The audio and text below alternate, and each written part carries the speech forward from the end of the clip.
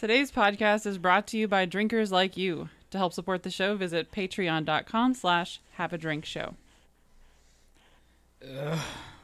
New Year's is over. I can't drink anything else. I can't even look at... Wait, what have we set up? Bourbon County tasting? Alright, yeah, go ahead. Pour me some. What I'm going to say, no.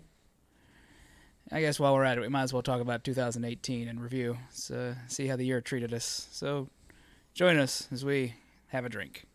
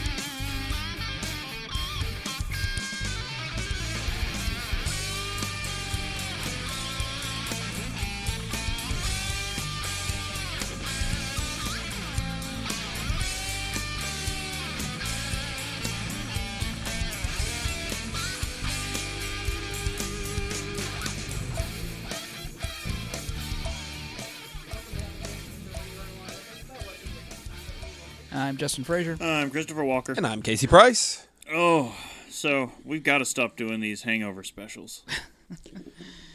Every streamathon, we say this year will be different. And it never is different. I mean, this What's year, different? This year, I didn't cry on the couch.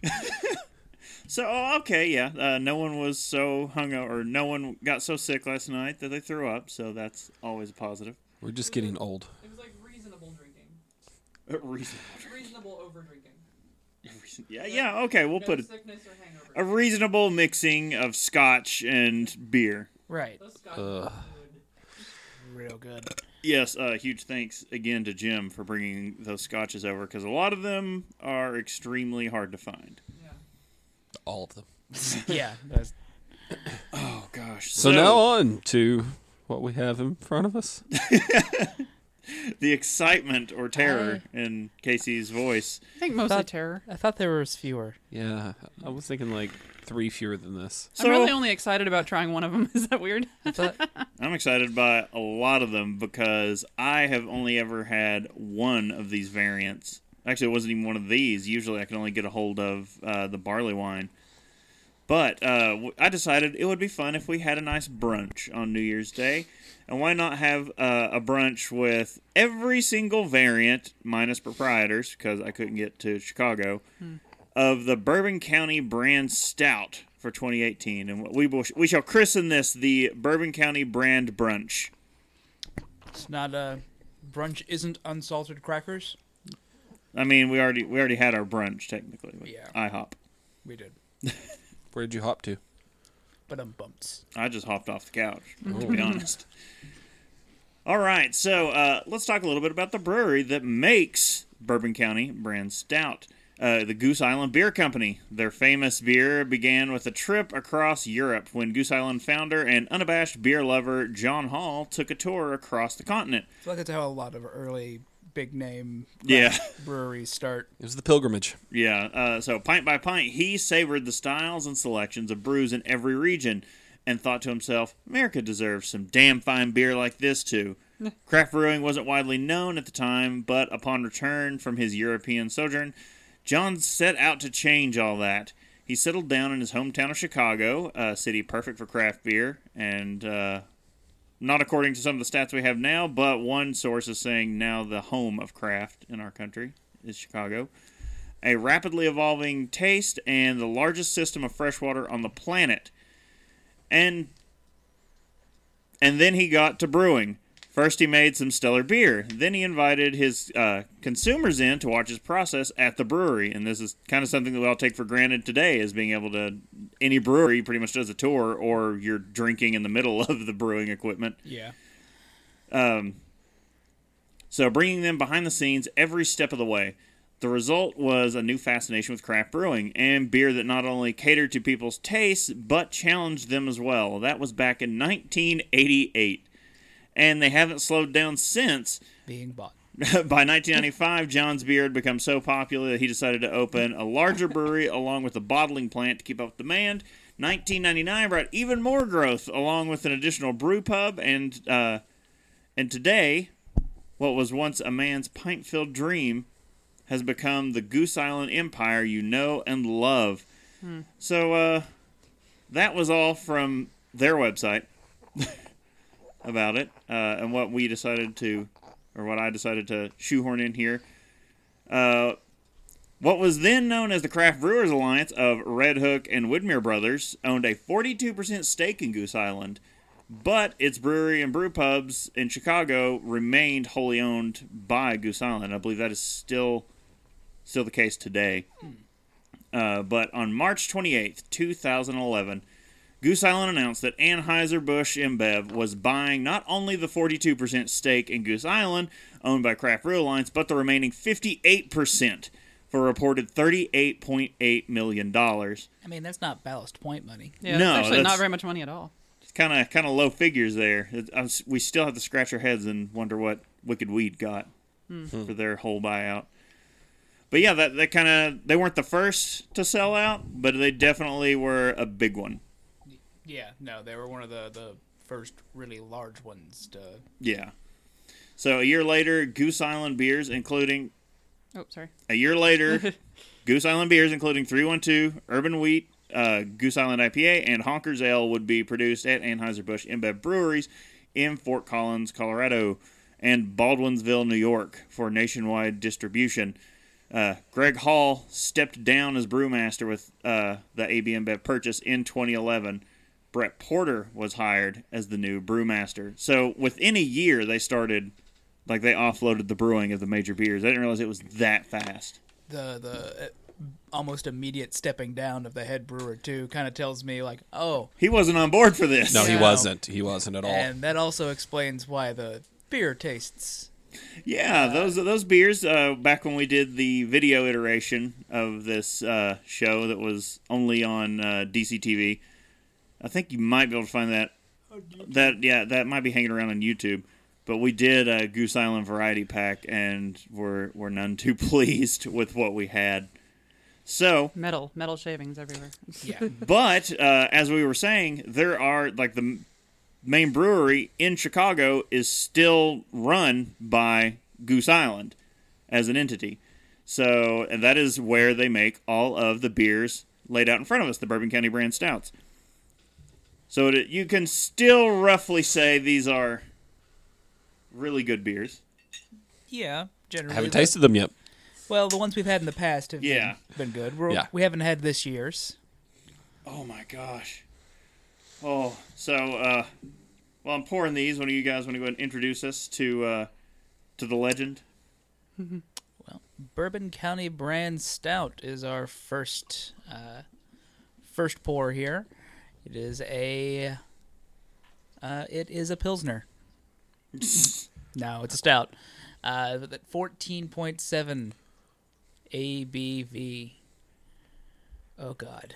I was like, wait, what? 60 IBUs has a beer advocate score of 4.6 out of 5. Pretty good. Still pretty good. Aged 4+ years. It aged in. I was gonna say that doesn't seem right at all. Aged in 4+ year old Heaven Hill bourbon barrels. The original bourbon. The original bourbon barrel aged stout is as good as when we first made it over 20 years ago. Caramel, almond, cherry, plus leather and tobacco flavors permeate this complex beer that deepens with each sip. As brewmaster Jared Jankowski stated, "It ain't broke, we didn't try to fix it." Fair enough. It's a good stance to have on that. So, what was it, a 4.6 out of 5 from Beer Advocate? So, Yeah. still highly regarded by the community, and it still pops up at line shares. I mean, people still, at least this one beer from Goose Island. They don't turn down. Yeah, because this is, it may not be the original, but it definitely popularized the barrel-aged stout. I'm actually picking up on this one some of the other notes that they talk about. So the cherry, almond, vanilla, I get those in a combo, like an almond extract flavor, something like that, or an amaretto, Yeah, something along yeah. those lines. I can smell the cherry. Definitely, that's Mm-hmm. heavy on the nose. Definitely cocoa. Not as much coffee. No. No, and that could be this is still slightly chilled. Coffee might stand out more as it warms. Yeah. To me, it's just the problem I have with a lot of barrel aged, or I guess specifically bourbon barrel aged. It's so sweet. And I'm not always a fan of that. As in especially in a stout. Like this one seems, and I don't know if it's just because like we have the base like once a year, so it's been a minute, but it's so sweet to me. Well, I was gonna say like this tastes very sweet, and it tastes taste of cherry, but not really in that tussin flavor that we. Oh, yeah. Actually, I was gonna say like as I'm sitting here, there's kind of a medicinal aftertaste for me. I get that. A metallic-y almost. Yeah, on the after, just The- like the yeah, the initial, aftertaste. Yeah, the initial taste when I'm like sipping on it, it's like, oh yeah, no, that's just Well, if we go back last year, we did the vertical of 4 years of bourbon counties, and none of us were that pleased with the fresh. If I recall, Yeah, that's true. Like this We is all- something you have to age.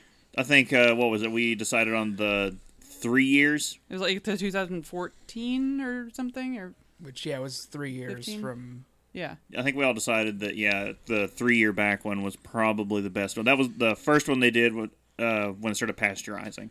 Ah, right. So I do get the coffee and the flavor. Not as much in the aroma. I do get it in the flavor, though. Yeah. it is Interesting. It is a lot like when you think coffee. That might be where I'm getting like there's like a real fruitiness in there. That's really odd. Could it be like green coffee beans were used? I'm not sure. It's not on purpose, but The first thing I thought of was fruity in that like sense of like dates or something like that. yeah, it is like a kind of like a dark stone fruit kind of deal. I'm getting more and more of that medicinal taste every sip I take. Like after that first initial aftertaste and like the heat from it in my mouth, now I'm just like the like whiskey kind of heat. I'm just like every time I take a drink, it's starting to taste more and more tussin. Well, Every don't drink sip. all of it, and everybody will set those aside. Save a little bit. We'll let that warm up, and we'll revisit it later and see. Cool. As it approaches room temperature, how much that flavor changes. Maybe coffee pops more. Maybe that tussin taste goes away for you. Tyler in the chat there said he had the 2014 last Oh. night. It was so good. I was like, yeah. So what's up next? Well, first everyone needs to cleanse their palates a little bit. We've got some unsalted crackers and water, just to kind of break up the monotony a little. Next up is the variant that is only available in the state of Kentucky and Chicago. And we mused last year, because it was the first time this variant came out, that this is because they may have kind of been stuck with a whole big batch of a specific kind of barrel. And they decided to make lemonade out of their lemons and up the price for a variant when they didn't have to pay more for the barrels, probably. Well, it depends. When did they announce that this one was coming out? It would have been, so when it came out last year, it would have been early last year. It would have been like in the spring. So that would have been, the only thing is they either got really lucky or they're really good, because this would have been, this is the bourbon barrel that won Whiskey of the Year this year. So that's also been the trend, because it was last year was the Knob Creek. I don't think that one won Whiskey It was. of the Year last It year. wasn't did it? Whiskey of the Year, but it was an acclaimed Yeah. single barrel release. And but yeah, this year's they managed to get the blind picked Whiskey of the Year. Yeah. So this is the Bourbon County brand stout, aged or reserve, aged in 12-year-old Elijah Craig bourbon barrels. Someone wants to go on with the stats there, and I'll give us the pours. Sure. So this is, of course, Imperial Bourbon County Stout. 15.2%, so even bigger than what you would normally see in the brand stout. 60 IBUs. Can you scroll up for just a second, Brittany, and let me see above? 60 is the same as the other one. Is it the same? Okay, yeah, yeah, it is. 60 IBUs. So it looks like they've put it in there. It's picked up about 0.5% from the wet barrel, so in ABV. Beer Advocate scores this one as a 4.5 out of 5. A little bit lower than the traditional straight, but maybe you're looking for a little bit more in this one, so it has to hold up to a higher standard. Same recipe as Bourbon County brand stout, but aged in the 12-year-old Elijah Craig barrel proof bourbon barrels. It doesn't matter if it's barrel proof or not. It's just an Elijah Craig. It's always barrel proof until it comes out of the barrel. Yeah. They make Elijah Craig from barrel proof Elijah Craig. The bourbon was awarded 2017 Whiskey of the Year by Whiskey Advocate. Oh, so it would have been after the fact. So they sourced these. They knew what they were doing. So whenever we see next year's Whiskey of the It'll Year, probably be. we'll be Whatever the- finding out what the one is. So, top honor in a world of international whiskey. Reserve is intended to showcase the nuances of a premium single source and highly sought after bourbon. Okay. I will say, when I was pouring these, a note was there was little to no head, even on the hard pours. Smells. I want to say it smells a little bit boozier than the other one. I mean, it is, but like I get more of an alcohol aroma. Yeah. I think. Maybe I'm wrong. This had time to like sit out for a minute though. Yeah, this one I get more like some fruit and a little bit of vanilla thing. This I'm getting a lot more just booze. But in it's the aroma. it's less sweet to me. Yeah. Oh, well, It's yeah. because all the it's- sweet fermented into booze. It is less sweet. A lot of the same notes I'm getting, at least off of. Yeah. Many of the same notes, a little thinner, less sweet, a little more boozy. The oak flavors actually for me have tamed down a bit, and I'm getting a little bit less of the chocolate vanilla, and I'm getting more of just a standard oxidized flavor. So I don't know if that's more of the barrel that they picked to go with, or if it's because this one isn't blended with as many that they didn't get as good of a blend or something like that. But it's a very, very specific difference between the two. Yeah. It's still the same beer. You can tell it's the same beer. It's just on the tiny little 10% of the nuance that you actually get any change at all. Yeah, and that it feels more muted to me. Well, it being thinner made it some of the coffee and chocolate flavors for me. I noticed them a little easier, I think, in this one, where the other has so many flavors going on. This one was just kind of like turned some of the other stuff down, so I noticed some of the other ones more. The medicinal flavor goes away for me. Yeah, I'm not getting medicinal at all. The medicinal's gone. That is I an don't- interesting point. I don't have that aftertaste really in my mouth. So Yeah. yeah. So And I don't know if that's having to do with specifically Is- because it's a different bourbon. Is it the blending? Is it? It could very well be the bourbons, because whenever I'm tasting what's the standard early times and some of those bourbons, those they're 4-year bourbons, and so they have a tendency to be a little bit more harsh around the edges, and I'm kind of getting some of the same notes in that first bourbon that I get in those young bourbons. So I don't know, maybe the fact that So yeah, okay. So the Okay, Heaven Hill Heaven is Hills. 4-year-old and 4 Yeah. plus, but I mean either way, and then 12-year-old Elijah Craig. So Okay. that may make a difference. may pull more out of the barrel, so you're not left with some of the same tannin type notes in there or something along those lines. I definitely, I think I prefer it to the base. That's for sure because of that medicinal issue. But to me, it's still, I'm still not getting any coffee out of it. I definitely get some chocolate, maybe some vanilla, and then there's just kind of a mild sweetness. Like I'm not getting a lot of the complex flavors out of it for some reason. I think this one tastes like what the base beer tastes like after a couple years of aging. Yeah. It calms down some of that stuff. Yeah. But still, you've got that amped up maybe not even a couple years. Maybe this is like 1 year of aging is what you're really seeing on this stout specifically. All right. Well, again, everyone hold a little bit of that one. Hold that one back. And we'll... We're not going to have room for all of them. we're not going to keep holding them back. Okay. Because pretty soon they're already going to be approaching room temperature. Just make sure you know which one's which, where you're setting them. And I believe, before we crack into our next one, we are going to discuss a little bit about what happened this year. And first up, we're going to talk about the Brewers Association Year in Beer. And again, that's to keep in mind, this is the trade group that represents craft brewing. So had the skew of some of this data may be more towards the positive. Yeah. So Brewers Association comes in this year with a 5% growth in volume. It's a new high for the numbers. Just a small bump, actually, this year. It's not a very large bump compared to what you've seen in the past years. Volume, though, is the key word there. So you're not looking at how much is being spent.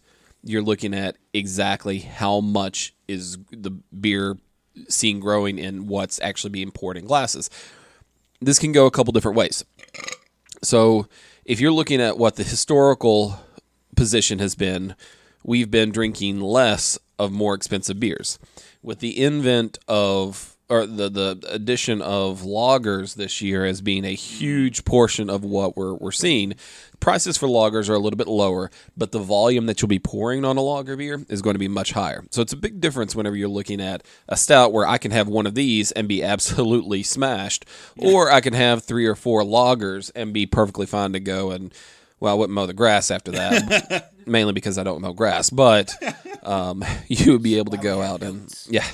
Ooh, I like this idea. I could have goat milk, too. Right. So it's also, I'm wondering, it probably doesn't in this data yet because they just made the change to allow for the hard spirit, the hard seltzers. Yeah. So Seltzers and ciders, and considering I doubt those, this information had been prepared with that in mind because this was released I think like a week before that announcement came. Yeah. So I think next year, keep these numbers in mind because let's wait and see what happens to them next year when they're announcing like 20% growth by volume and all these kind of crazy things. All right, but next up we have the economic impact that we've seen from craft. So 500,000 jobs added this year. Nope. What? Oh, total. Yeah. Craft beer jobs impact. So it's a 9% increase over 2017.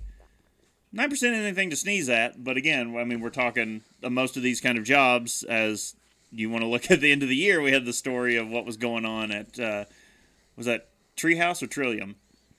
Trillium, where it's, coming into exactly what these kind of jobs pay. And yeah, it's not the greatest price for some of them. And are we talking full-time equivalents, or are these part-timers? Are you hiring 5 part-timers in place of one normal worker? And you've got to think about efficiencies in the system because craft breweries, as we get down through this data, you'll see more and more of how it's growing. But if I'm having 500,000 workers that are actually doing the work that could be done by 450,000 workers, but because they're in 6 different six different regions, and this person actually could be doing 10% more than what they're doing, and you get some inefficiencies there that could be bad for the system overall because long term it can't support 500,000 whenever it actually just needs 450,000 to run that volume of beer. yeah. Now, this next number is a pretty good-looking number.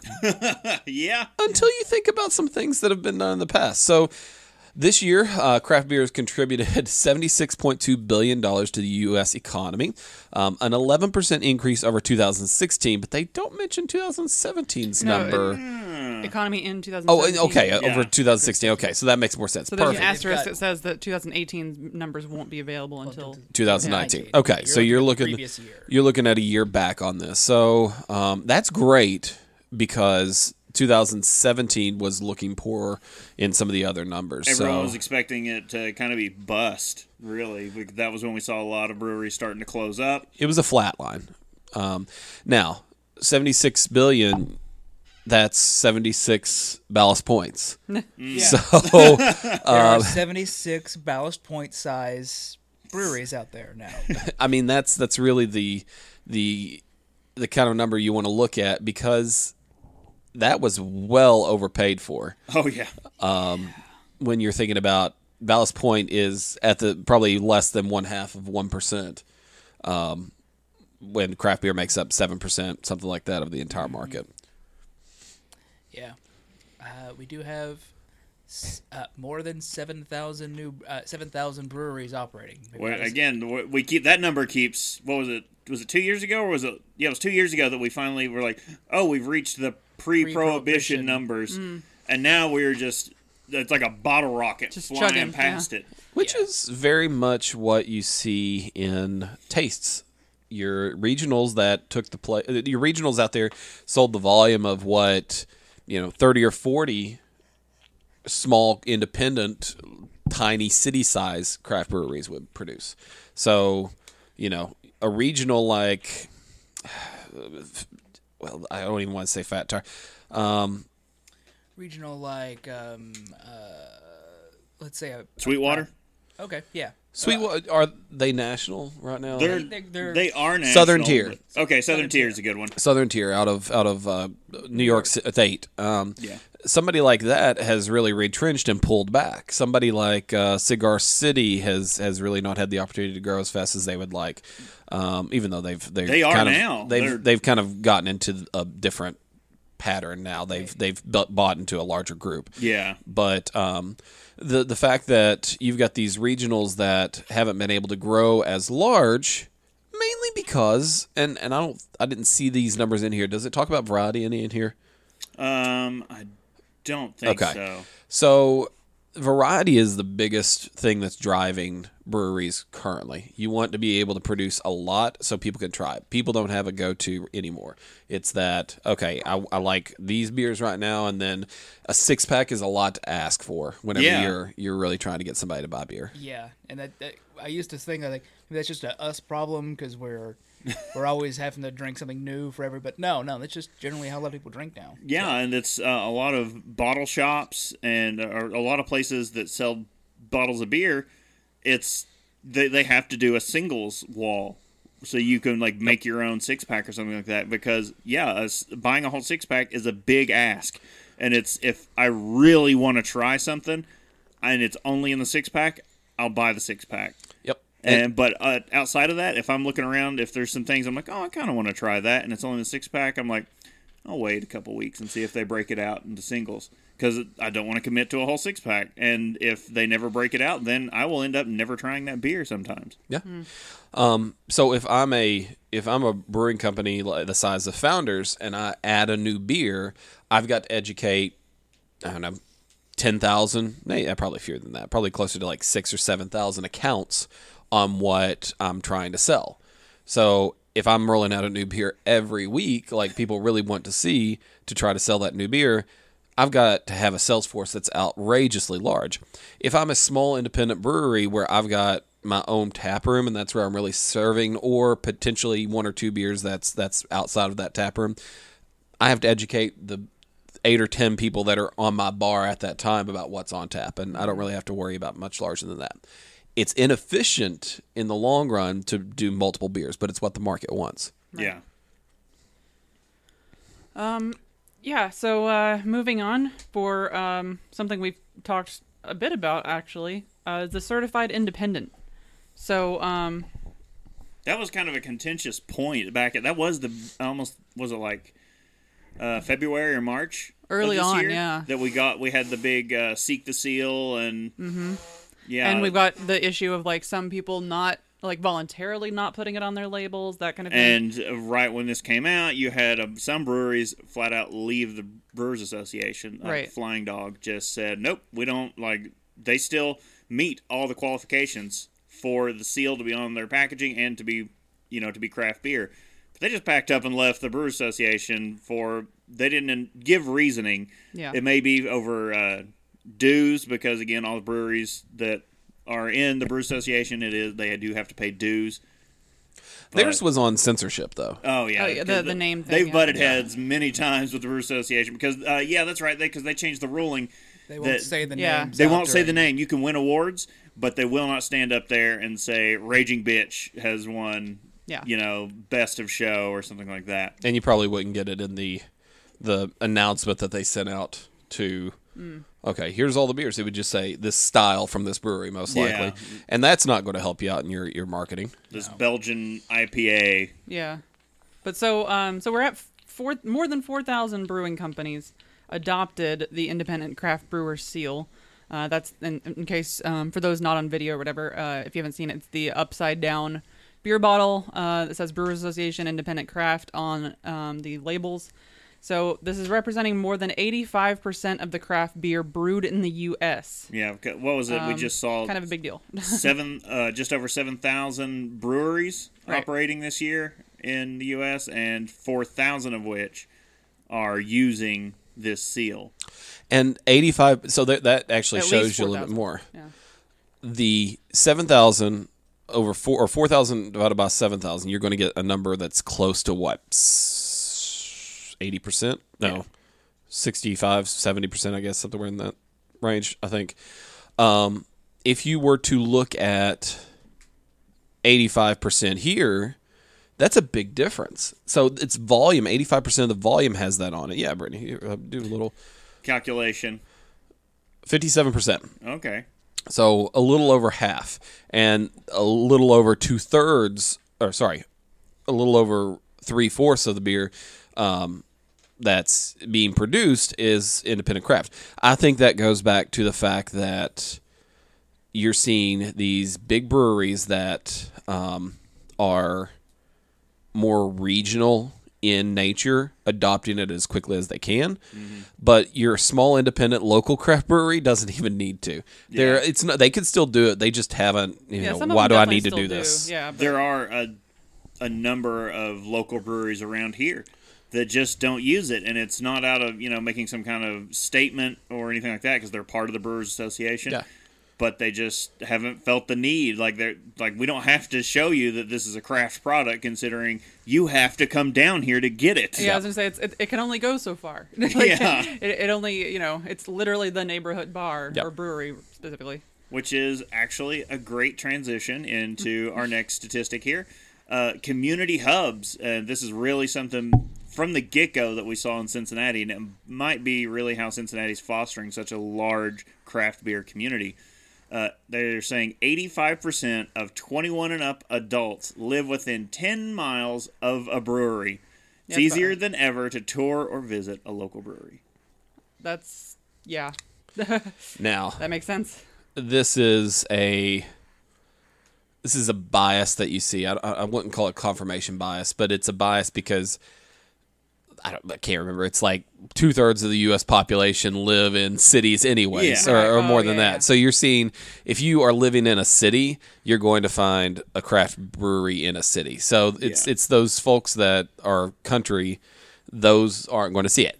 That being said, for the first time in a few years, I can say I live within 10 miles of a craft brewery, probably. So it's just sort of a new changing thing. Even the smaller cities are starting to get Or craft will breweries. soon. Yeah, indeed. Right. Well, also, we've got 95% reinvesting. Craft brewers are reinvesting their tax savings from recalibrated federal excise tax into beer to purchase new equipment, hire new employees, increase employee benefits, and increase charitable contributions. Yeah, that one's not very sexy. So no, not very sexy. And when you also think about it, some breweries aren't by choice increasing employee benefits and Yeah. Well, and this isn't here for us. Right. This is for- here for the lawmakers that are getting ready to have to vote on extending those tax benefits because they expire at the end of, now I can say this year, 2019, they'll expire. And so if you don't I think it's 2019 or 2020. But either way, they expire very soon. And so if you don't get those folks on board and say, okay, this is how small business works, you give us tax breaks so we can go ahead and reinvest that money, they're just going to say, oh, yeah, we didn't take as much tax money from you as we could have. We're going to change that. And so it's a change of, I think, somewhere close to about $14 or $13.50 per barrel of beer that you sell that you save. So, and that's just straight tax off the top that you'd be paying one way or the other. It goes from like $16 a barrel down to $3.50 a barrel. Okay, yeah, no, that's a pretty big shift. Yeah. So, this past year, 391 beer entries were made at the Great American Beer Festival in what category? Hazy. Hazy IPAs. Well, actually, it's the new category of juicy or hazy. Yeah. Juicy or hazy. So, And someone went to this particular event and got to witness it firsthand. I don't remember it. So about 391 beer entries were made into the category of Juicy Hazy IPA, the most entered category out there, and probably surpasses what we saw a few years ago with your IPAs, standard IPAs. Yeah. In that category. I remember that when we first started the show, before all of us were really into IPAs, and we're looking at, like, everyone's going on, like, just the massive amount of IPAs and double IPAs that were being entered, and it was just like every year, everyone's just going, well, how many, like, it kept doubling, and it was just insane. Everyone's like, oh, this IPA thing, and then it just, like, a complete shift to hazy. Yep. Yeah, well, and it is a trend everyone jumped on real fast. Yeah. And that could be another thing to talk about, as you saw the counter trend to hazy IPAs come out of nowhere this year with the Brute IPAs, which even the major guys have gotten onto. We've already got 2 commercially available nationwide from New Belgium and from Sierra Nevada. Yeah. Both of them have a Brute IPA that you can get in 6-packs now. I haven't seen the Brute IPA from either one of those companies yet. I need to check that out because I actually do like Brutes. I think the trend toward extreme has been backing off. I think more and more it's more of a let's just drink beer. And to be perfectly honest, I think it has a lot to do with the culture of just the news media and everything else out there. We see so many extremes all day long. We just want something that's nice to just sit back and relax and drink, and not something that's going to punch you in the face like a 150 IBU IPA. It's the next extreme is moderation. And so that's going to be real interesting. The next extreme is moderation. Yeah. It needs to be a bumper sticker. If only. All right, so we've got our final number here coming in from the Brewer Association, and this is actually a really important one, is they're counting 1.1 million home brewers that are a part of the association. So that's because they have the American Homebrewers Association, and I'm guessing that's where this number is coming from. But over 1 million... Well, so this is probably... I know there aren't a million homebrewers in the association, otherwise we would have a lot of cash. Because those are $35 dues a year, so... we would be doing a whole gangbusters on that end. But I'm pretty sure that they probably use numbers from basically sampling just to see, hey, what does this area have as far as makeup of homebrewers, and doing some studies that way. And they also may go in with the larger producers or the larger distributors of homebrewing equipment and homebrewing supplies and say, hey, can you give us a list of your accounts or something like that, or addresses that you ship to? Yeah, that'd be a better way to do it. But over 1 million home brewers produced more than 1.4 million barrels of beer, equal to 1% of the total U.S. beer production. Now, there is a survey that goes around to home brewers every year, and that's probably where they got the volume of beer. Yeah. But if you take those numbers and extrapolate it out, if I'm a member of the Brewers Association or Home Brewers Association, I'm probably brewing more beer than that person who basically just got a kit the past year. Yeah. So... All right, well, that has been a lot of talk, and it has made my mouth dry. I don't know what your guys is. So we are going to move on to our next variant, which is a variant that I've wanted to try ever since I finally heard about Bourbon County Brand Stout from Casey. and I had never, again, the barley wine was the only variant I had ever been able to try until right now. Sound of that as it gets poured. Gluk, gluk, gluk, gluk, gluk, gluk. All right, when you guys want to introduce this variant? I'll grab this one.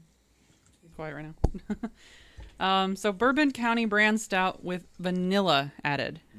So this comes in at 14.9% ABV, smidge smaller than the last one. Same IBUs, 60. 4.6 out of 5 on Beer Advocate, so roughly the same score there as well. Says this longtime favorite is making a long-awaited return to the BCBS roster. Utilizing whole grade A vanilla beans from Madagascar, this year's vanilla delivers on all the quintessential things fans love about this variant. Aromatic vanilla, marshmallow, toffee, oak, and floral notes, highlighting the creamy mouthfeel and enhancing the chocolate flavors that are ingrained in BCBS. Oh, so in the nose, I just get big vanilla bean. Yeah. I'm getting... For some reason, cupcakes just like flashed Yeah. in my mind when I smelled this. Yeah. Like vanilla frosting. Buttercream. Buttercream. That's it. I'm getting some traditional vanilla extract flavors. So this is 14.9. What's the base beer again? 14.7. 14.7. Just a guess. Just a guess here. I would not be surprised if they soaked their vanilla beans in a liquor before they put them in this. Oh. And that's where you're getting a bump in your... Bob likes it, I think. It's where you're getting a bump of 0.2%. That's nothing. If you soaked your vanilla beans in a liquor or a bourbon or something, then that actually brought out all the vanilla flavor, but then also sterilized your beans so you didn't have to worry about dealing with infections later on. Good call. That may be one of the ways that they've kind of worked this.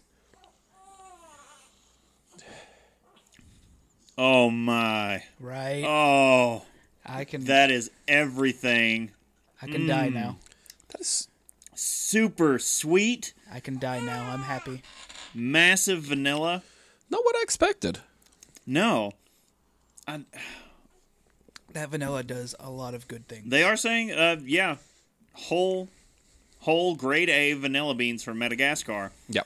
I mean, you could almost tell me that this was some kind of extract or something because the vanilla is just so pronounced, so So- big. But they just had, I mean, I would love to know the sheer amount Oh, of yeah. vanilla per gallon. Yeah. I do get the marshmallow. That's more of the flavor that I get more than just a standard vanilla. I get a marshmallow flavor. And then the floral. I could see the floral side of things as well with that flavor as well. I'm not picking up the floral, but that could just be my shitty palate. Wow.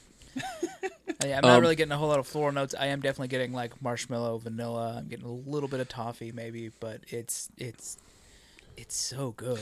Just because they say they utilize whole grade A vanilla beans doesn't mean that they don't then take them and make a vanilla extract out of Yeah. them. They utilize them to make this extract, which they then put in. Exactly. So that very well it could be a wording thing. It's, But we'll see. I mean, I don't know. That they may have a video out there that proves it differently, but that is for sure something that is interesting. Nonetheless. Oh my gosh! No! Can we just hover on this one for a second? I wanna bask in it. It's so good. Oh, I think that one's at. We let that one get to perfect temperature. Still slightly chilled and. That totally changes. Okay. Well, moving on to our next beer of the let's, morning. Let's give it a quick cleanse on our palates because a lot of flavor change here. Next up, I think. Well, no, this wasn't a first year for this one. They've done this one before. So this is going to be the Bourbon County brand Bramble Rye.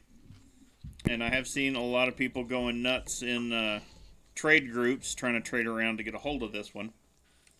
What are they trading for? Should we open it?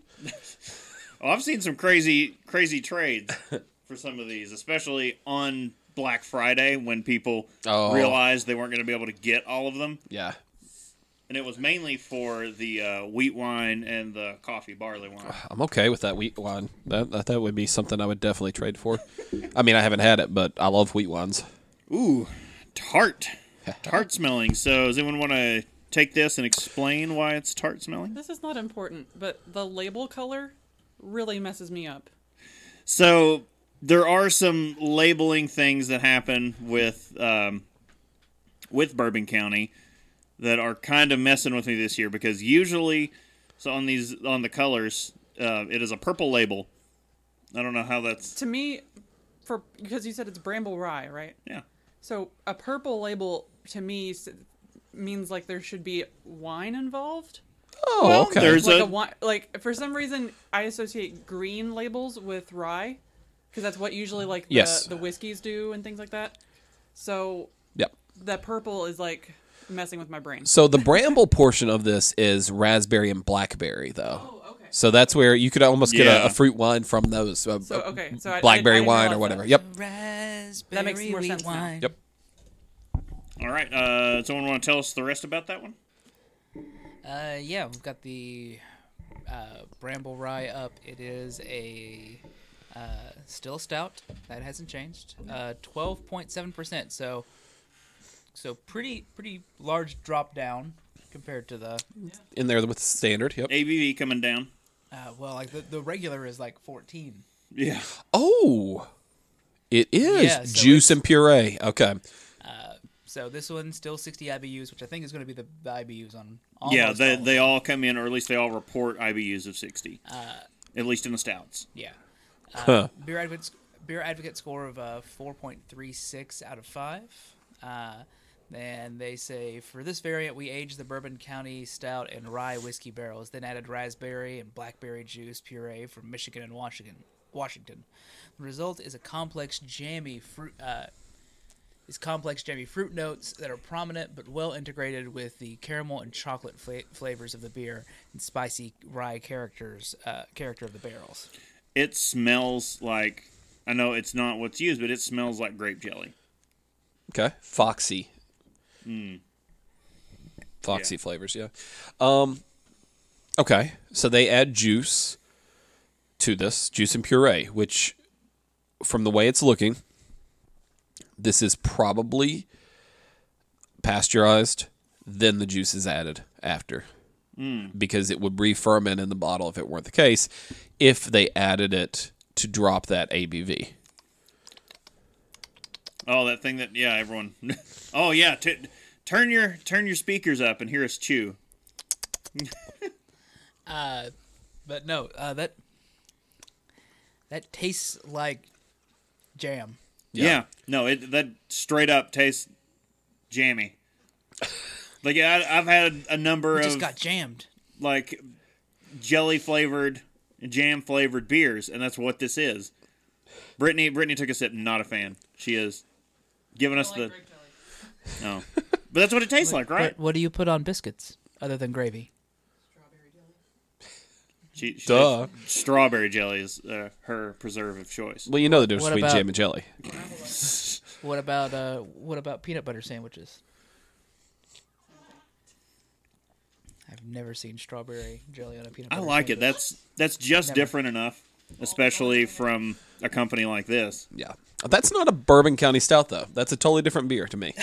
Yeah, but it is the same base beer. It but is. It comes off. I don't get any of the coffee's not there. Maybe the tiniest of chocolate. The tiniest, barest hint. But it's almost like entirely just that, like, You just get a dark, thick, warm, and then you get this nice tart and the jamminess. And yeah, I'm just saying like that jam, that bramble they're going for basically just overpowers everything. yeah, I don't your get in. jam? I get no rye.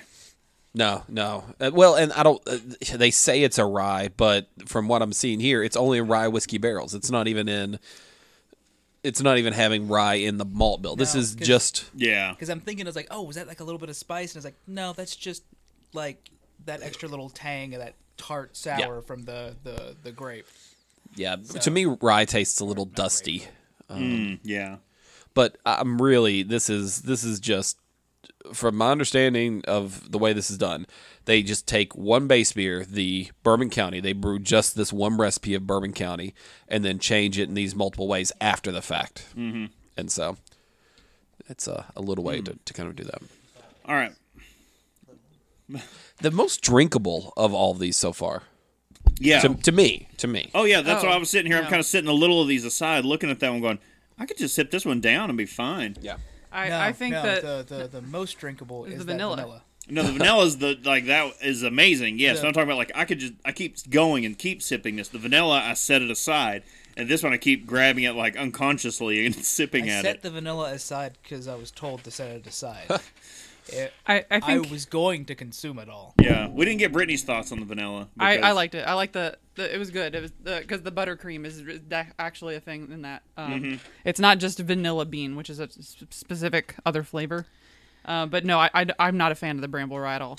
I don't taste rye. I don't like grape jelly. I'm normally a fan of berry flavors. This is it's got a weird taste to it that I can't pinpoint that I'm not a fan of. I like it. It's just like once you've had perfection, it's hard to try other beers. Yeah, that gets in the way when That you've was- had. I'm sorry, that vanilla is just gonna haunt me now. That is I'm more so excited good. to try the next one, but before that, we do have. Yeah, so we're going to talk a little bit more about what was going on this year, and there is an analytical company, Smart Asset, that has been out there. I think everyone's been going by their guides for a few years now, reporting on basically best cities to get a beer in. So, and they're the ones who originally gave us Asheville, North Carolina, as Beer City, USA. And I think it comes from how they get their numbers. But just 6 years ago, the Census Bureau estimated that there were only 880 breweries in America. Dark times. Dark time. 880 breweries in America, and we're now over 7,000. Yeah, that's some crazy growth. That escalated quickly. With the craft beer revolution took off. by Calgione 26 threw a trident. took off by 2016, and Census Bureau pegged that number at 2,802.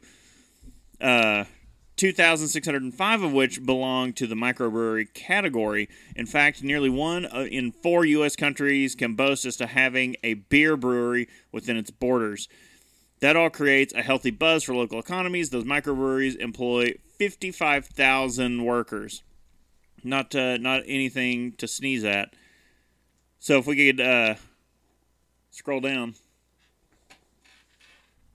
we'll get into some of these findings that they were coming up with. So they're saying that if we take the 5 factors that they use to come up with these numbers, 5 factors to rank the best cities for beer drinkers. Specifically, they took a look at the number of breweries per 100,000 residents, bars per 10,000 residents, the average number of beers per brewery, and the average price of beer.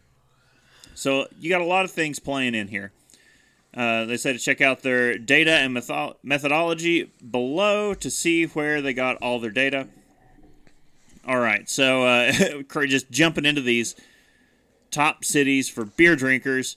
So this is where we had Asheville, I think on all lists, has been dethroned, but according to theirs on Smart Asset, is dethroned, and number 1 is Portland, Oregon.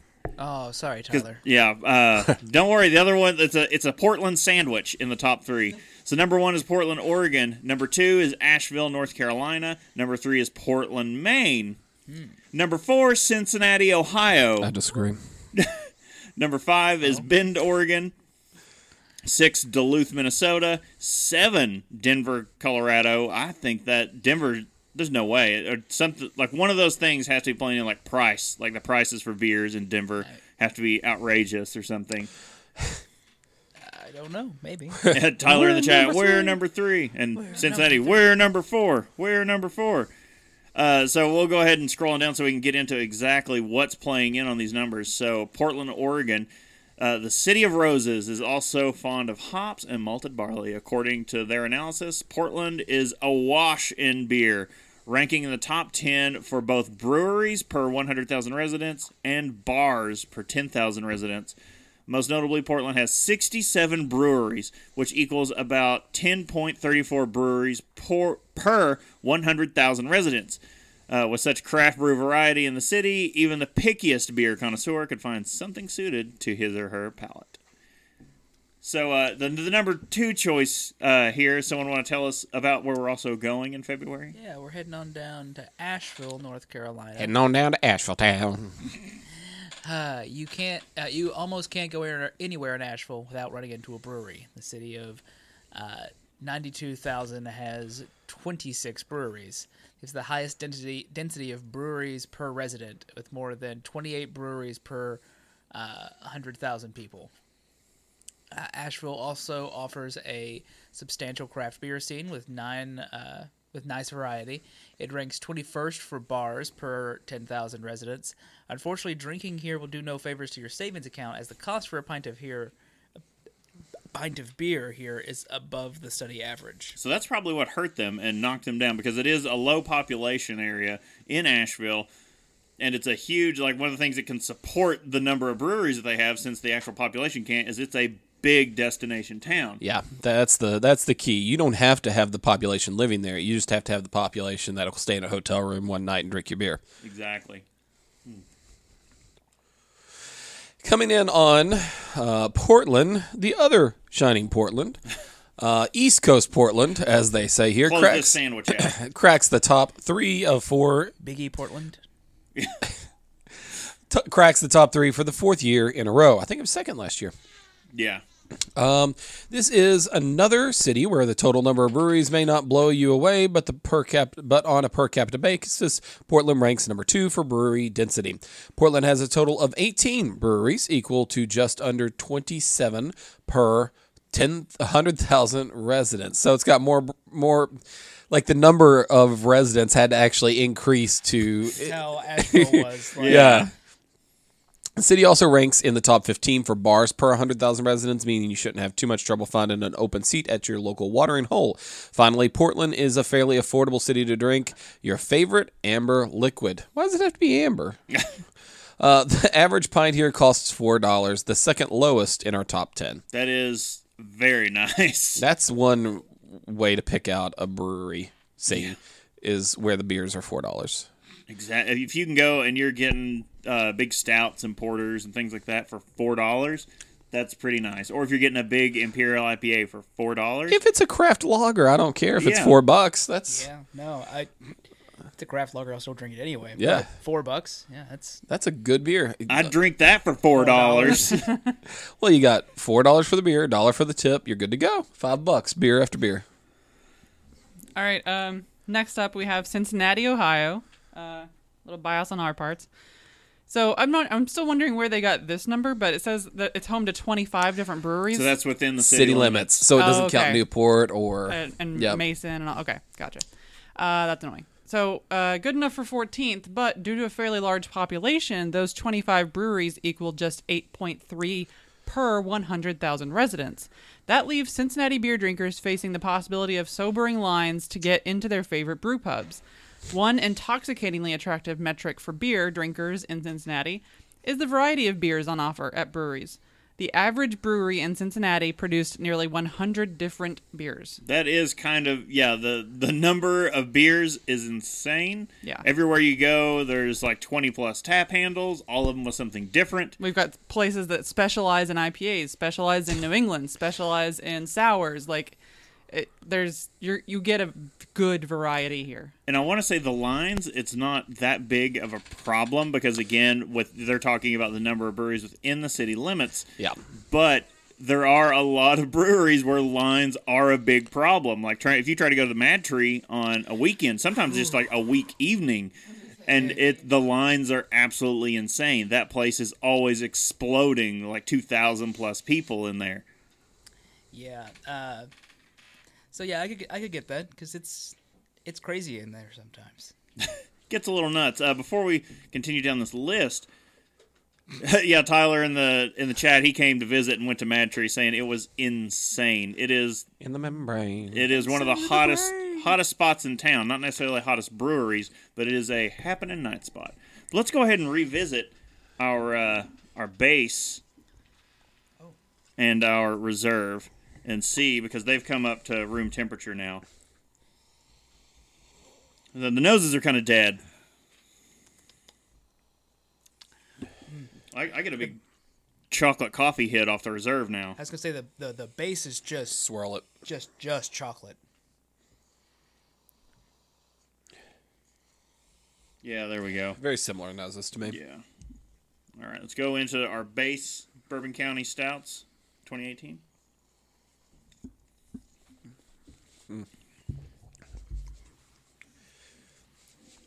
That tartness kind of backed off. That Tuscany flavor. A little. Still getting it. I'm getting it still, but it's like I'm getting it hardcore. As soon as I tasted it, I've got that like medicine numbing feeling I was in getting your that tongue. feeling, but I was getting it like I just had like a big bunch of like dark chocolate or something. I'm getting just a like a coating. Yeah. I agree with Bob here that I'm getting kind of a dark chocolate bitter now. Yeah. That could just be something coming from the coffee going with it, but I'm still Maybe, not getting a huge coffee note even after letting this warm up, and that is disappointing. I don't get coffee on either of them. So reserve. Reserve to me a lot thinner. I think I prefer the reserve still. At Yep. room temperature, it hasn't changed vastly, either of them for me. Yeah, reserve. It's still gone. Like there's no that aftertaste isn't there. Yeah. Which is totally different. Last year the Knob Creek wasn't as good Yeah. as Well, the Electric Red is traditional. better than. It is. It is. But no, like it is thinner. Like it's even thinner than before. If it kind of feels like anyway, but it's The flavors are more pronounced. yeah. But it's still boozy. Yeah. Packing a boozy punch there. So I think do we want to go ahead and lay that consensus down? The reserve is better than the traditional Bourbon County. I think Everyone- the traditional Bourbon County Yeah. needs a year. Or Needs so some aging to of- back off. Yeah, and the get reserve that. is. I'm Reserve excited. Is like real close to where I wanted it to be. Yeah, next year we'll try and do a vertical because I'm sure they'll do the reserve again next year. And I've been putting some back, and we'll wait and see how those look in a vertical tasting. But right now, fresh. I mean, I drink those reserves fresh. They are Yeah. fantastic fresh. Get, You want get to move on them. You want to move on to the next beer or not beer, but stout that we've got here, and before we finish out this list. Yeah, I think so. Yeah. So next up is our final stout in the list. And we will move on to the other. There is no sounds good. It's like there's not else but stout. What, are we getting a stout fatigue here? No, I just meant there are no beers, only stouts. Well, we were doing two at a time, and the next one we don't need to do the barley wine and then skip over to the wheat wine, wait in between. So we want to do those back to back. I am so excited for this one. So I'm just gonna put that out Can there. you not? You can't just hide it. I have Are you about to cheated. lose control? I've cheated, and a buddy brought one to Dark Charge Day, and we drank that while waiting in line. I've already had this one, and it is pretty good. So this is, well, we'll start talking here a little bit about trends, what we've noticed for the year. Trends and forces. And this one is a definite trend that came out of nowhere this year. And this is with the orange peel and cacao nib added Bourbon County brand. So, cocoa. Sorry. I'm literally just looking at the spelling. We know the nib. difference now. Yeah, Chicao we did a nibs. whole episode talking about these kinds of things. But Chris, what about Chicao nibs? Different. That's a hazelnut kind of thing. So I know, but Oh, just watching that bead of it run down the bottle just lick it. gets Get it. me semi-erect. All right. Someone want to tell us the stats on that bad boy? Those are some real thin pants. Don't get any level. Oh, cutest little sneeze. So, Brittany. So, yes, the one I'm excited about. Bourbon County Brand Stout with orange peels and cocoa nibs added. 15.2% ABV, so we've gone back up on the ABV compared to the last one. Same IBUs as 60, 4.3 out of 5, so still above the 4s as far as ratings go. The brewer's description says brewer Oscar and quality analyst Paul created the concept for this new variant of BCBS. The result, Midnight Orange. They combine two things we love, orange and chocolate, taking Bourbon County into a new and exciting direction. While the chocolate complements the Bourbon County base, the orange zest offers a point of contrast for a bold new flavor profile to delight Bourbon County fans and newcomers alike. With dual inspiration from a favorite childhood treat and an exquisite Mexican mocha, the bright orange aroma provided by this fresh Spanish orange peel leads into a rich cocoa flavor. They did a really good job extracting the orange in this. The orange aroma, at least. So the nose, I get just massive chocolate. Like that, Really? the cocoa nib, huge on mine. So this is one. You know how in some of the episodes in the past we've talked about fake fruit and fake fruitiness. Yeah. This is the real deal all the way. This is the I good was gonna stuff. say, like, I'm smelling orange. Hey, Alvaro. I smell rich chocolate. Like, Yeah, that's when you swirl it around, you it can smells get like a you just full- opened a dark chocolate bar. Yeah. Like that's exactly what it smells like to me. Right as I was going to take a sip, suddenly like this nice citrus kind of leaked in on the nose, and That is definitely orange peel, not orange Yeah. pith. That's Oh. the peel itself. yeah, Right there. Oh my And then, like a gosh. thin orange peel. I want to like I've never even Zest. seen a Spanish orange peel or a Spanish orange, but I would like call this the cuties that Yeah. you get. That thin orange, very thin orange rind, It's so subtle. tangerine almost. yeah, very good. He likes it too. He just likes Put the that on the smell. passy. Yeah. Oh my gosh, that is. So That's the most balanced that I've found from any of these beers. The There's- most integrated flavor out of any of these. they both of the flavors, they don't really meld to me. They exist Yeah. side by side in equal parts. Like you're saying, like I'm like, oh, I can get all the chocolate notes.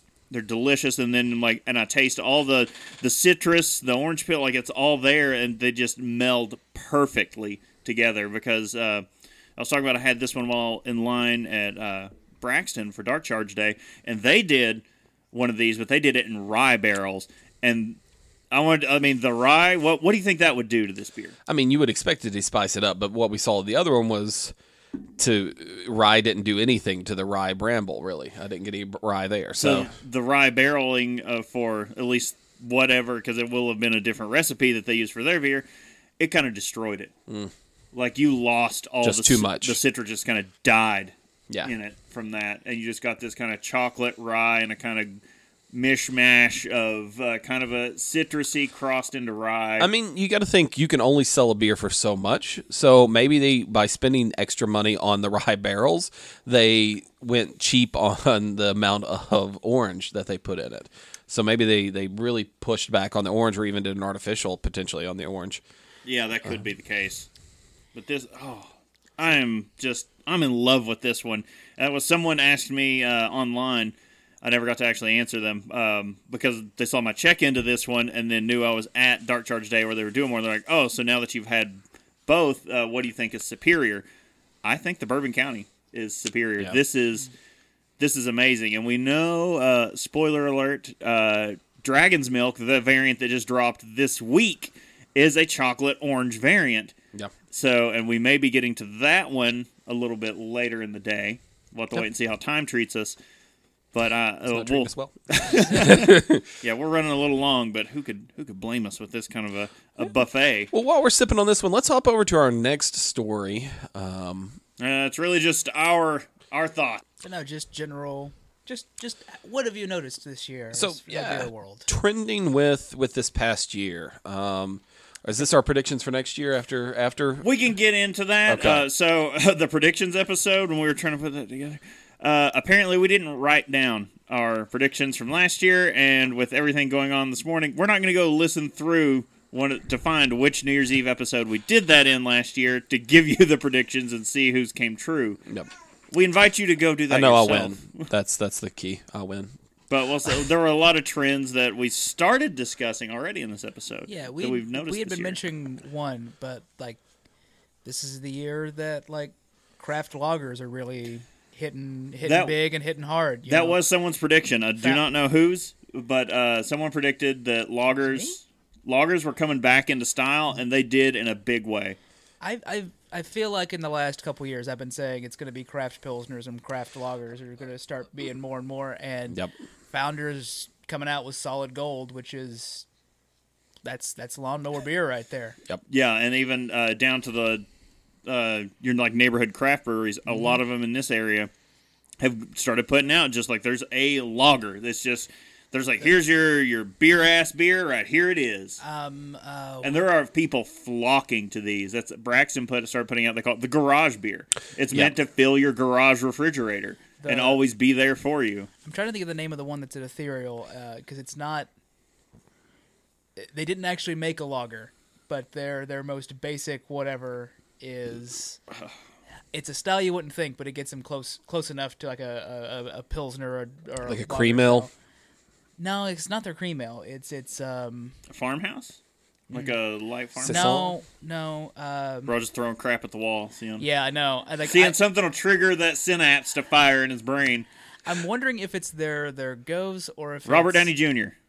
Yeah, we have seen a pacing away from Ghosts, We have, but and I'm so glad.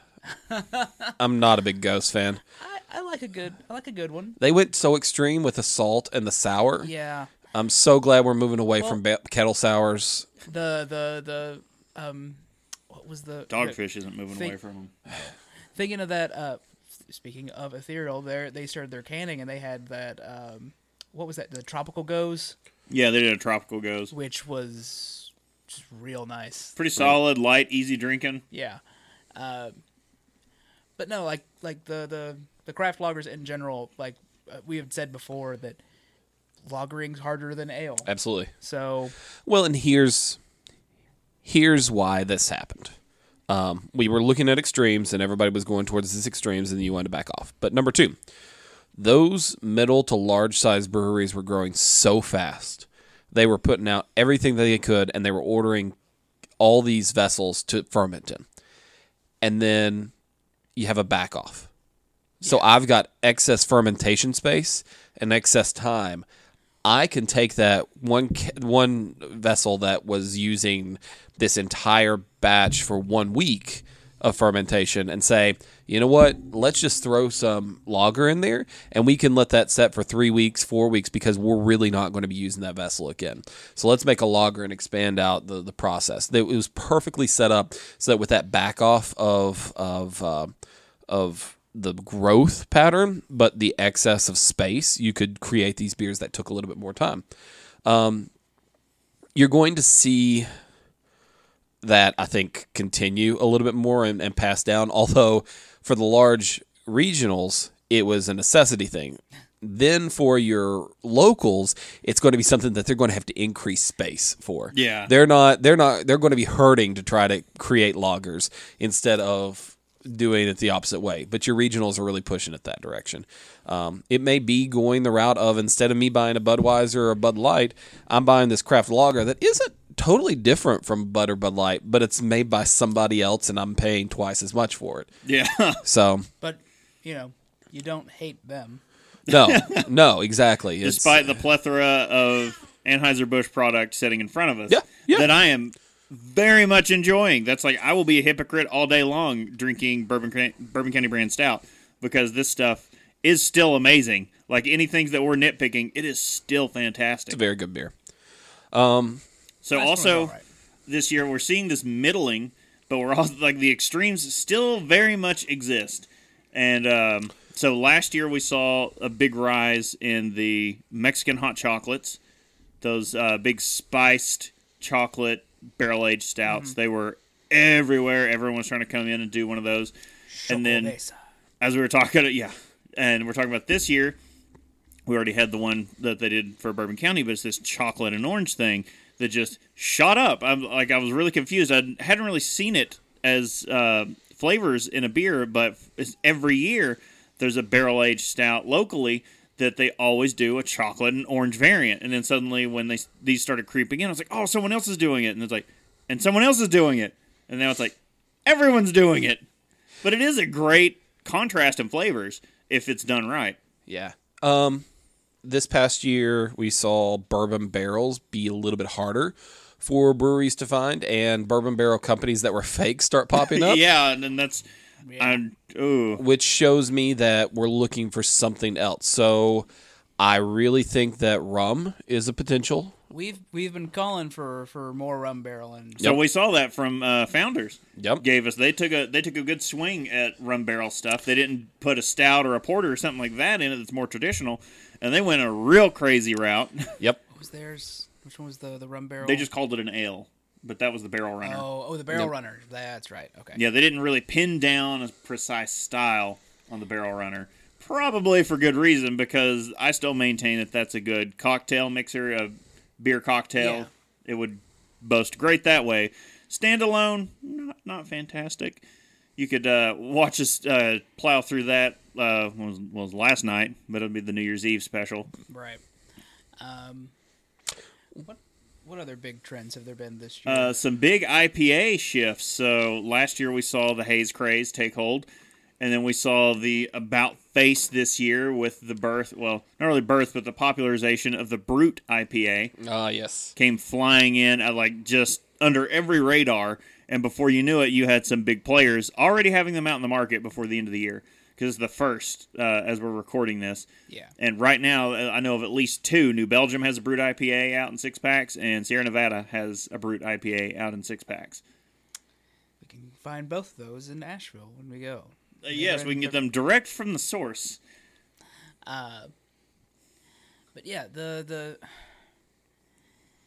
other thing is we've been doing probably a bit more, a bit less beer drinking, a bit more spirits and other. Yeah. We are a drink show and not just a beer show. A beer show. So I think 2018 was the year of kombucha. And Oh yeah, there's I think local it's- breweries are even doing it around here. It's big. They're offering a kombucha, a mead. Like breweries are really branching out the hard seltzers. Yep. To the point that the Brewers Association is now allowing that they cut their allotments. Like, oh, you have to brew X amount of beer to be in the Brewers Association, and now it's just you need to brew some beer, brew a quantity of beer, and then anything else. Whatever. My prediction for next year is the Brewers Association will change something about its requirements again. I give it 2 years. Most I certainly. feel like they're on a 2-year cycle. 2-year cycle. Most certainly, when they make this change, it will be to keep Boston beer in the Under fold. Yeah. And they haven't grown. No. I mean, really, Boston beer has kind of entrenched. So at Well, least in their beer Their side. beer side. They're expanding elsewhere. Their ciders and their Teas. their teas, their seltzers. Those are where they're showing growth. That's admittedly for the seltzer, it just Yep. started. All it can do is grow. Yeah, but that's another thing we saw. So last year, if you were talking about like would that be the alternatives that we kind of covered, where you see like the hard sodas and things? Yeah. Yes. We saw a huge boom and like a spike in those, and then they're dead. A bunch of No we saw- one's drinking those anymore. They're just kind of just throw the dirt, put Not- those coffin nails in because hard seltzers just not came your in. father's seltzer. Hard seltzers came in and just buried them. It's just like that scene in Step Brothers. It's like the hard sodas and things were like laying there, and they wake up with dirt being thrown. He's like, "What are you doing? I'm burying you." I would look toward trends with new barrel types. Let me say that. I would almost see a barrel aged seltzer being something that comes. Probably. So Gin barrel aged seltzer. Founders There you go. will do it because Founders barrel aged malt liquor. Yeah. Well, like they're getting close to that, anyways. What other? So we saw locally. Locally, there's some breweries. Barrel aged IPAs. Let's get back to the classics, right? Yeah, barrel-aged IPAs, and Founders has made it almost a meme if you follow them on social media. It's like, so we're starting some experimentation on what we're going to barrel-age this year. You guys like the barrel-aged IPAs, right? And it's a big point that a lot of people really criticize them on the barrel-aged IPAs. A lot of people do not like them. I'm just like, we're doing some experimenting here at Founders. Someone just in the back. I got some more barrels in. Yeah. That's the only thing you experiment with, isn't it? And pot. Yeah. I could definitely see gin barrels would be a good one because that's locally. There's a company that's putting a Kolsch, which you wouldn't think of barrel aging that, but they're putting a Kolsch into gin barrels. So both of those are so light in flavor that you do get some. It would be so fatty though, not fatty, but fatty. It would be in and out. It would be something I think that lasts like 6 months, and then we're done. We're done with that. So I was making a joke about something, but it's not going to hit its peak, but the next fatty thing that we're going to start seeing is going to be more of that THC or CBD. Yeah, there's a lot of drinks. investments there. They're starting now. We're going to start seeing them. Well, they've got to get some legislation changed and passed before. That's why that's more of like a vodka barrel-aged beer. Well, vodka's not really going to barrel, so. Well, there are some new barrel-aged vodkas that are coming out, so that's... Guys, what if... I want a bourbon barrel-aged vodka. Yeah? Is it still vodka at that point? So... No, technically. Yeah, that's what I'm like. There is, I think it cannot go into a barrel and be called vodka, but unless it's a neutral barrel or something along those lines. But there are some, barrel rested instead of barrel aged. Barrel rested, okay. But yes, At that point, we're just pouring. We're like, this vodka needs something. Are you pouring bourbon into it? Yeah. Why not? Flavor back. But yeah, I think that's definitely a trend that we could start looking forward to is the addition of THC into seltzers, non-hard seltzers, but seltzers, and then the addition of CBD oils into other things, depending on where the feds finally decided. I know they changed laws a little while ago, or we're looking at changing some laws about CBD oil. So there could be a potential for CBD oil beers. Very much how there's a hemp beer. Oh yeah. So that was with some of the legislation up. New Belgium was saying because someone was going to up the amount of THC products, even though there is no THC in the hemper, but some of those other elements from hemp and marijuana that you can use. And someone was, I can't remember the legislation that was going to like double or triple it. And that's when New Belgium immediately started tweeting out, and to the senators who were sponsoring the bill, they're like, hey, who wants to get a real big hemperor next year? I think this is the year of Not the me. first... Throw that stuff away. I want to say first raid, but this is the year I think that you're going to see the first big lawsuit start, or the first big legal thing happen with THC and CBD in beer. I think someone's going to sue Lagunitas. Well, it may be Lagunitas because it's going to be Lagunitas. They had the issue that they had their shutdown where they were basically having huge parties and smoking weed, and so I don't know if you'll see that because now they're wholly owned by Heineken. Right, so that's a very good point. That may not be them, but there's other folks in the market that could do very much the same thing and have very similar. Russian River could be sort of similar. I don't know if they've got the same level of kind of thumbing your nose towards the feds, but something similar maybe. So we'll see how that goes. I don't know if it's going to happen or not, but I would like to see more cocktail mixer beers. Yes. Oh, definitely. Sort of add your own juices. So that was No. Yeah. last year. I don't want to put my juices in. Oh, well. Yeah.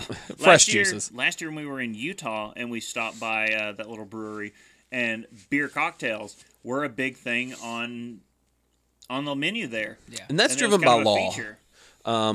Your brewing establishments traditionally haven't been allowed to serve liquor, so that's been a law push that direction. I would also say that you're going to see a tropical tiki revival. You know what? I'd be cool with that. We need to do a tiki drink episode. Yeah. Well, tiki drinks are going to be, like, they've already started this year as being a big deal. Yeah. There's a new book that came out that was a big tiki drink book. But I'm thinking on the beer side, you're going to see more pineapple, guava, lilikoi, passion fruit, dragon fruit, things like that. I can't think of tiki drinks, though, without thinking of that old podcast. Oh, yeah, podcast, Dr. Tiki. Yeah. That was on Revision 3. Yep. That was a thing. Yeah, that was a good show. That one passed me by. Oh, we'll have to go back and watch. All right, well, we'll keep this conversation going, but we're going to go Big ahead. purge. of old Revision 3 stuff. Oh, So, Ooh. like, Discovery owned them, and they just, Yeah. drop all this crap. So we're going to move. We've done all the stouts, but we still are in Bourbon County brand. So we're going to move into now. This is my most anticipated beer out of all of these. So this is the Bourbon County brand coffee barley wine ale. Fingers crossed. I like it more than the last one. Oh, all right. When you guys want to give us some stats while I give us some pours? Yeah. This is the barley wine.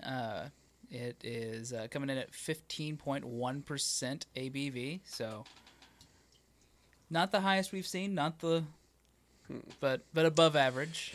60 IBUs, 4.31 out of 5. So that's one of the lower ratings we've seen, and that's like talking about very tiny differences in these ratings. I wonder if the barley wine Beer Advocate score takes into account just this year, or if it's all Taking other years. ones, that's what I was So, thinking. yeah, about with, this like, is- Reserve and the, Yeah, There have been other years of this one, so that is how it will. Like the Beer Advocate scoring is not just for this year's because you can't find vintages. just At least on these beers, except for the base beer. That's the only one I think you can find any vintages on. But other than that, so that's a horrible. 2019. That's a Rating. horrible thing because barley wine had the infection last year or year before. well, I mean, this is the coffee barley wine. Well, So okay, it'll have its own. It's been years since they did this. one. okay. It'll have its own Yeah, its system. own separate thing. Well- Very light compared to some of the others. yeah, no, they say working with our friends at Intelligentsia, we flew down to Guatemala to source some of the world's best coffee to use as we released the first ever coffee barley wine. The beer is a English style barley wine, meaning malt forward and aged 4+ years in old Heaven Hill bourbon barrels before adding La Soledad coffee beans right before packaging to retain the bold coffee aroma and flavor. Yeah, that's one of the things to keep in mind here. The coffee did not make it into the barrel. It was added just before packaging. I would. So the barrels were dumped and then coffee added. This is Smells like it. so close to the stouts without having that roastiness. It's such a similar aroma. Okay, this is Oh, gonna sound weird, but I'm just gonna give you the first thing that popped in my head when I took a sip of that. Mashed potatoes. I can see where you're coming from. no, but, yeah, I can see where you're coming from completely with that. I don't get that, but I can see where it's coming from. This beer is the exact same beer as Bourbon County, minus The medicinal. minus the dark Yeah. malts. Oh, okay, yeah. So this is like literally the only thing that they've done is they've taken chocolate malt out of that beer and maybe some even black patent malt to lighten up the color just a bit, taking that out. This is the exact same beer otherwise. And it's not even lightened that much. You get No. there's a slight translucent quality. It's now. not black, it's more of a reddish color or whatever. But Yeah. but it's the exact same beer. Same yeast, same everything all the way through, same hops. The only difference, I didn't even realize this until now, 60 IBUs. Yeah. I mean, it's the same everything Same except everything for else, no but they- dark malts. Yeah. But I think that plussed it. I This will is- say this is damn good. Now I say mashed potatoes because it's the first thing that popped in my head. It puts my mind in the mouthfeel of like fresh. I don't want to say there's a diacetyl flavor. I'm just saying like it's got a mouthfeel that's like smooth and whatnot in there. It is delicious. I approve. So the coffee, I love. You can tell that the coffee hasn't been in it that long. Yeah. It's not like penetrating every part of it and everything. There is this nice light coffee. It's not a roasty coffeeness like you were talking about. It is just this nice coffee flavor washing over it. I'm also laughing as I looked over. It's like, I feel like you guys are a bit earlier than normal. Just a bit. Day drinking 2019 says Tyler in the chat. No better way to bring in the new year. That's Oh my goodness. what I thought. I mean, we're not even done, but this is so far a nice New Year's Day brunch. It is. Can't yes. Shots. I mean, we could. a We've still lot got We're some close. absinthe. There's a lot of burping if we do shots of what we got So here. there's a lot mean- of half-finished plastic cups of Bourbon County variants. I have them so I can go back over for evaluation purposes. Or for King's cupping, I mean, also that. you could be a monster.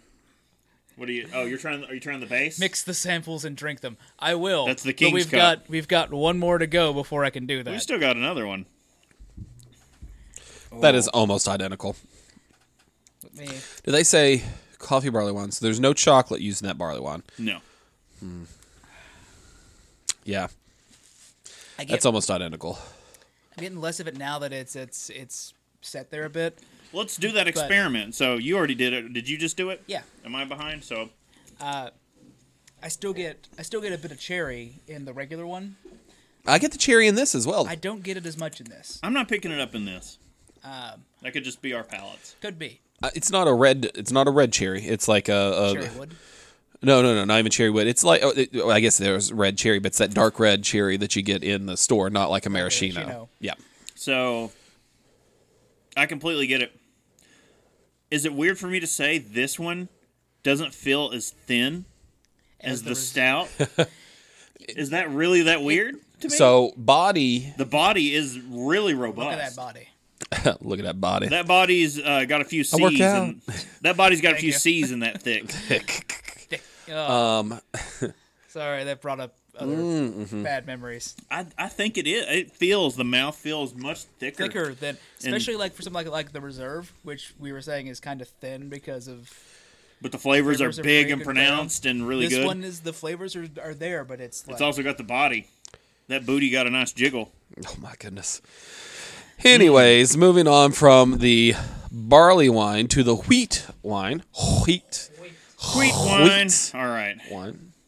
Give me a second to get everything ready on this. Running out of table space to pour.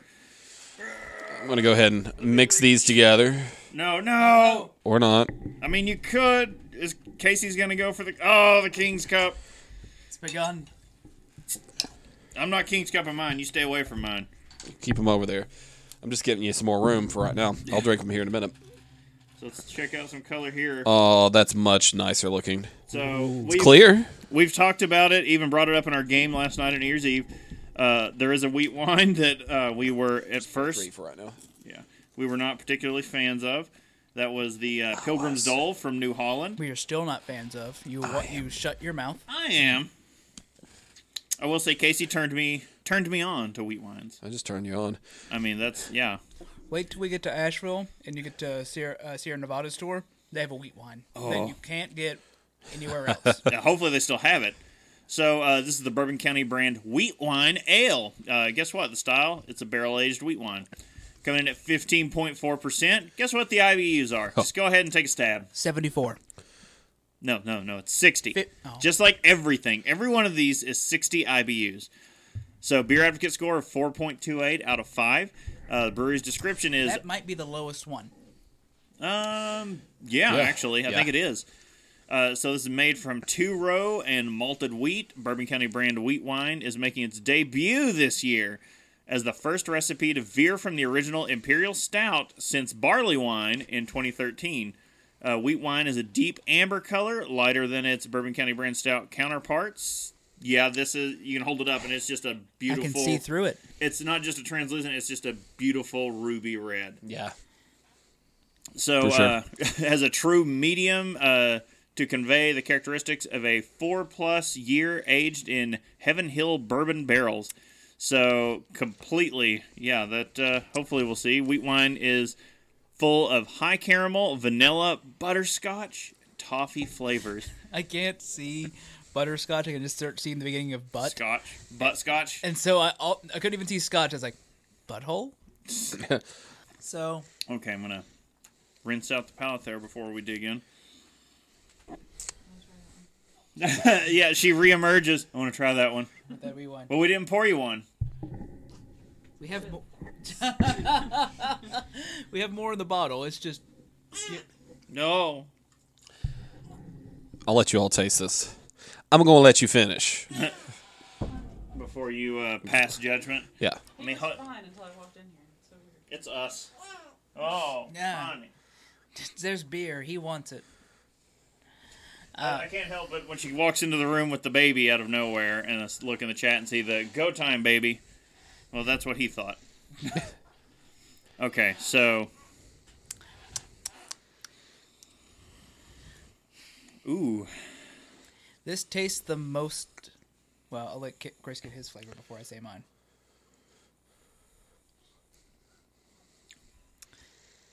Sweet. That caramel, vanilla, butterscotch big in that, I think. This tastes like a Heaven Hill bottle. Yeah. Like, it tastes basically like Heaven Hill with bubbles. For me, it's too big. Too big? For as thin as so as low as the IBUs are, there's no balance for the sweetness that you get there. It's very sweet. It's very caramelly, but in that like overly butter caramel, like too much there. There's not enough rich toasty to it in order to balance out the sweetness that's there. No, so it's just like a tablespoon of sugar. Yeah, I was gonna say I would agree with most of that. It's basically all just bourbon barrel flavors, is what it feels like. Yeah, It's not anything of its own, big and boozy. and so like all these But other ones, like I say boozy, but it's the flavor of the booze without the heat. all these other ones had like something balancing with it. This was Yep. just like, yep, that's how that barrel tastes. Yeah, it's almost like if you took this and then added back into it some of the other chocolate or coffee or something like that, it would make it better. But it's just like a very sweet. It's like high fructose corn syrup. Yeah, It reminds me of the at Jungle Gyms, the Japanese sodas. with the The marble? balls. Yeah. Yeah, Brittany's That giving little her take syrup, on it. Yeah. Kind of like It's that. like a It's a fountain syrup. like fountain syrup going Yeah. into a soda or something like that. That's Yeah. kind of what she's saying it's reminiscent of to her. Yeah. Sorry, she mentioned it as Japanese sodas, and we all went like with the balls, the marbles. Yeah. For sure. But, It's all right. So let's Before we start to wrap this up, any other trends you noticed this year? Moving away from beer.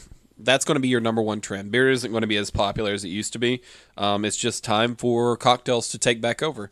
And so we'll see what happens in that movement as far as the national, international scene goes. VinePair seems to think you'll see more international breweries coming in. I don't know about that. I still think there's a stigma going with imports because everyone finally woke up, and that's something we've talked about is you have it has to be brought here. It has to be shipped. And a lot happens to it in that time, and we can get a fresh product. So what you've seen is a lot of craft breweries here because Trying they judge us over there by the IPAs, but they get them skunked They by do. the time they get there. So you saw Stone, sick of this, go over. They're like, we're going to Germany, and we'll we show are. them how it's done. Yeah, they put a brewery in there. Like, we're going to give them fresh triple IPAs. And the Germans went, yeah, That's what this reminds me of. A triple. triple I. It does remind me of a triple. Yeah. A triple. A Belgian triple. A Belgian That's what triple. That is, I would I was completely trying to- say that. Yeah, I was trying to figure out something about it too, and I was like, it's like a triple because Yeah. it's boozy, It's sweet. sweet, it's big. It's got all those. Almost a candiness to it. It's just missing some of the Bubblegum and clove. Yes, It doesn't have that. those are esters, phenols. Phenols, usually. Yeah, because it's boozy and alcoholic, so it's a phenol. Esters are fruit. Yeah, usually. Yep. My usually. New Year's resolution is to not pass out when I hear that, and to be able to try to distinguish them. Tyler says more collabs, and that would be much more doable than I would be an excited to- import. I Well, would be Sierra excited Nevada to see has made more. a big habit now. Every year they do a collaboration with a brewery in Belgium. So, and they will put that out. Usually, Yep. it is coming into the fall, like when you start getting towards Oktoberfest season, that they'll put one of these out. But they are starting to do them almost yearly. So, if we could start cranking those out at a Yeah. constant rate and get more breweries in on this, we had New Belgium.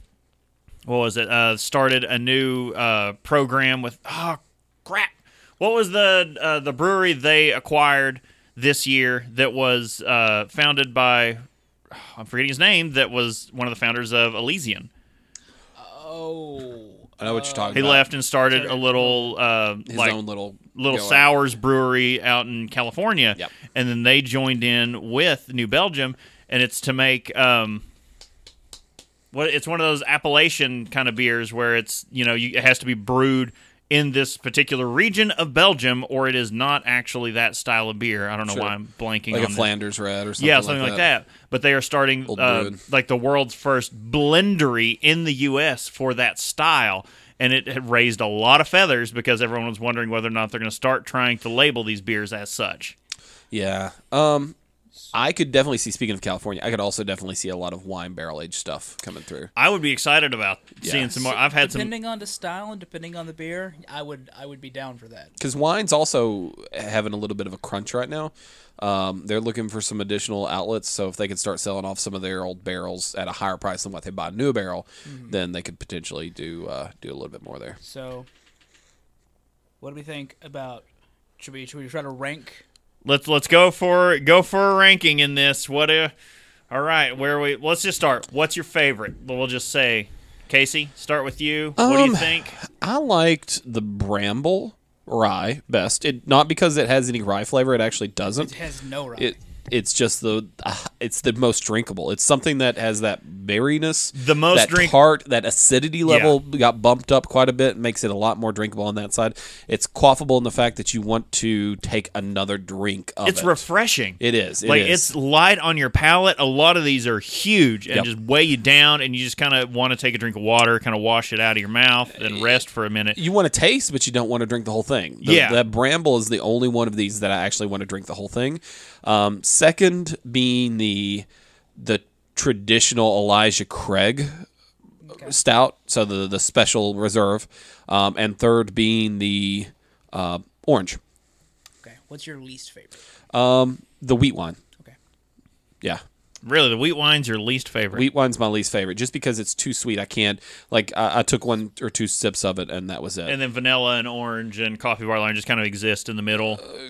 So orange was 3. Orange was 3. Okay. The traditional, the vanilla is probably right above. Probably right above the wheat wine. Barley wine's up there in the top, like right below, and then your traditional's right there in the middle. Okay. So it's probably the Bramble, Rye, Reserve, Orange, barley wine, traditional, vanilla, wheat wine. All right. So, Chris? Justin, let's get you first. Okay. Yeah, because I'm trying to work out which one. Oh, you're trying. Well, I'll go first. I'll go before you then if you're still trying to hammer it There's out. a couple I'm trying to make sure I know which one I like more. So. All right. Since I'm going to try and crane my neck here, I've moved into the producer's booth. Brittany had to step out to take care of the baby. So I'm going to go ahead and I can definitely say my favorite is the vanilla. It's like a vanilla cupcake. It is absolutely something to behold. It's everything I ever dreamed it could be. Like, it lived up to my expectation, and that is I've had like 5 years of expectation building towards trying that beer. Close behind, I would go ahead and paste the Reserve, the Elijah Craig Reserve comes in because that one is still just fantastic as well. Let's follow up behind that with the coffee barley wine for me. I loved that. Then, kind of existing side by side, we'll say the chocolate orange and Bramble Rye. They're both really good. Bramble Rye is more drinkable.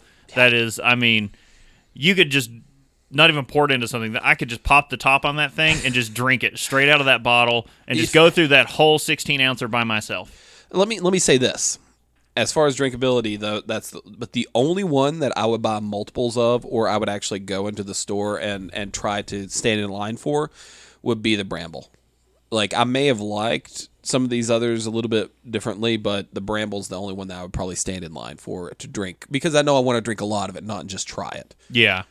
So yeah, I guess that was rounding out. It's not. It feels like it's saying it's a bad beer, and to me, it's not. The wheat wine ends up at the bottom of my list. It's still I'm sitting over here sipping on it. It's still fantastic. All of these to me are absolutely amazing. So to put one at the end, I'm like there can't be an end to this list.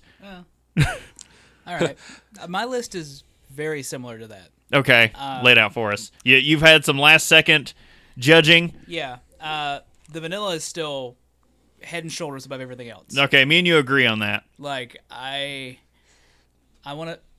I want to try something while you're doing this. It's beer fest. As far as I want to put my dick in it. I wanted to put his dick in me. Yeah. Casey's going for something now. But What are you trying a little more vanilla? He's wondering. He's going. Oh, he's going to do a vanilla bramble. Vanilla bramble. So we're going to start coming up with Weird expert mixes here. A lot of people like to do this with Trillium beers. Like, oh well, it's a like cocktail kind of beer if you mix this one and this one, and oh. Don't mess with mine.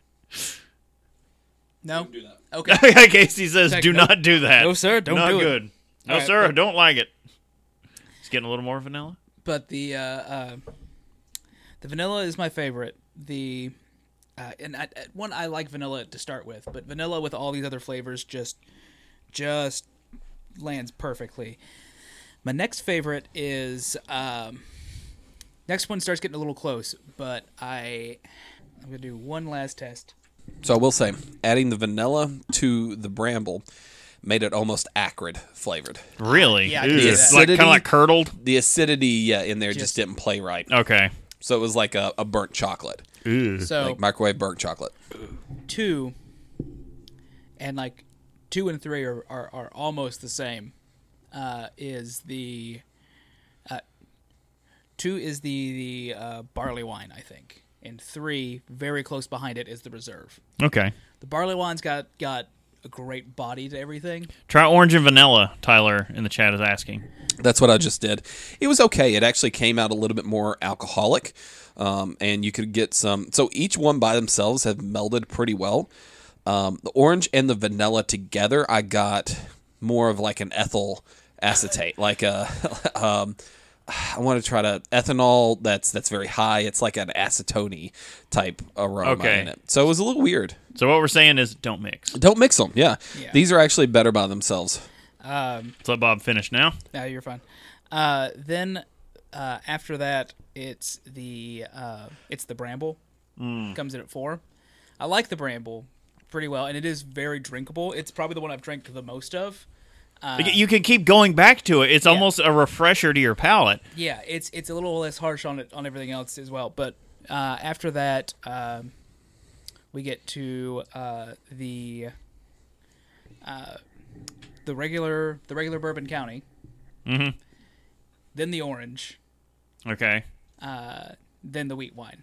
So again, okay, every list ends in the wheat wine. Wheat wine is the weakest of all of these. It doesn't have enough anything to it. It's just. So this is the wheat wine's inaugural year. I wonder if we'll ever see it again based on that. I mean, maybe they'll tweak it and it'll get better. But as it is right now, it's not. Wheat wine and bramble.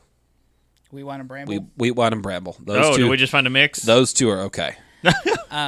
Now, out of curiosity, we've got to do. Okay, someone's got a King's Cup. We're at the end of this. I'm starting to make my King's Cup now, so King Cups, you all stay away from mine. I still want to enjoy mine over there. I'm not pouring all of my stuff into it. So. Okay. Oh, so then it's not a true King's Cup. Well, I'm pouring everything I have into it, but I'm not emptying out each cup. So I remember distinctly our King's Cup from last year's New Year's Eve episode where we did the Bourbon County vertical. That ended up The helping. best way to drink it, we decided, was the King's Cup. It was absolutely delicious. Well, it's the King's Cup because you had to also mix in 2 of the years. If you blend them together, made one of the other years. Yeah. And I was like, that's insane. And then let's put it. Yeah.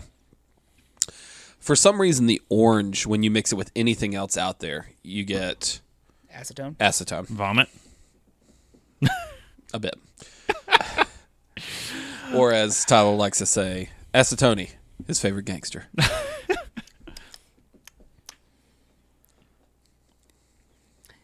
Okay, so just tastes like Bourbon County. our consensus came around. We couldn't agree on a favorite overall. No, I think me and Chris have the correct choice. Vanilla sucks. Oh, I love the vanilla. It's like a big cupcake. It is vanilla, but vanilla is the blandest of the flavors. No.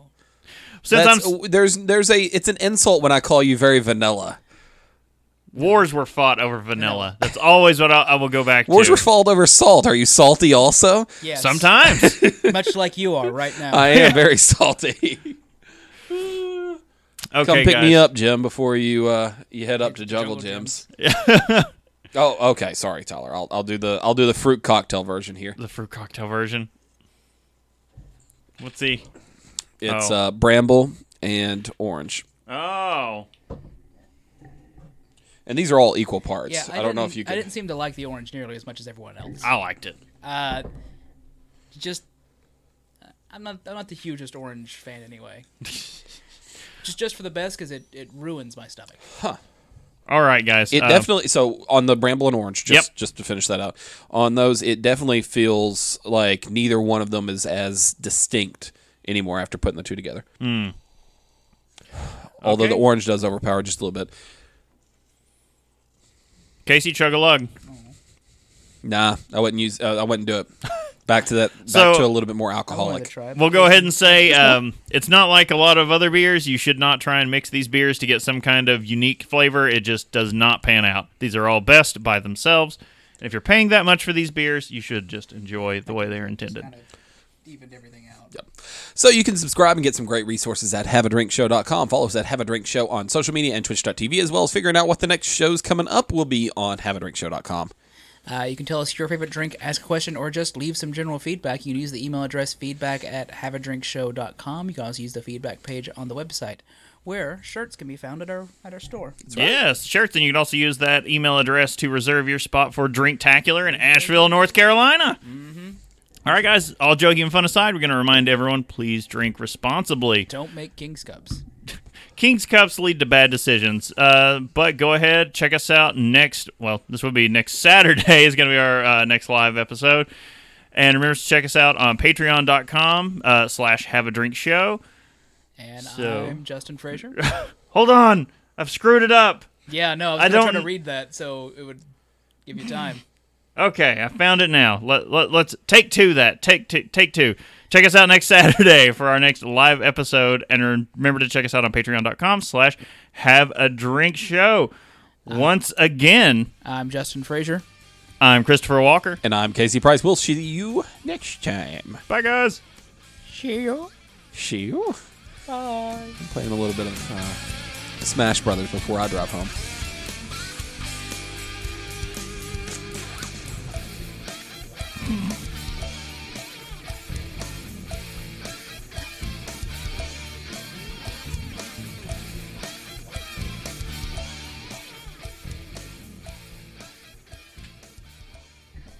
Diamond Club hopes you have enjoyed this program.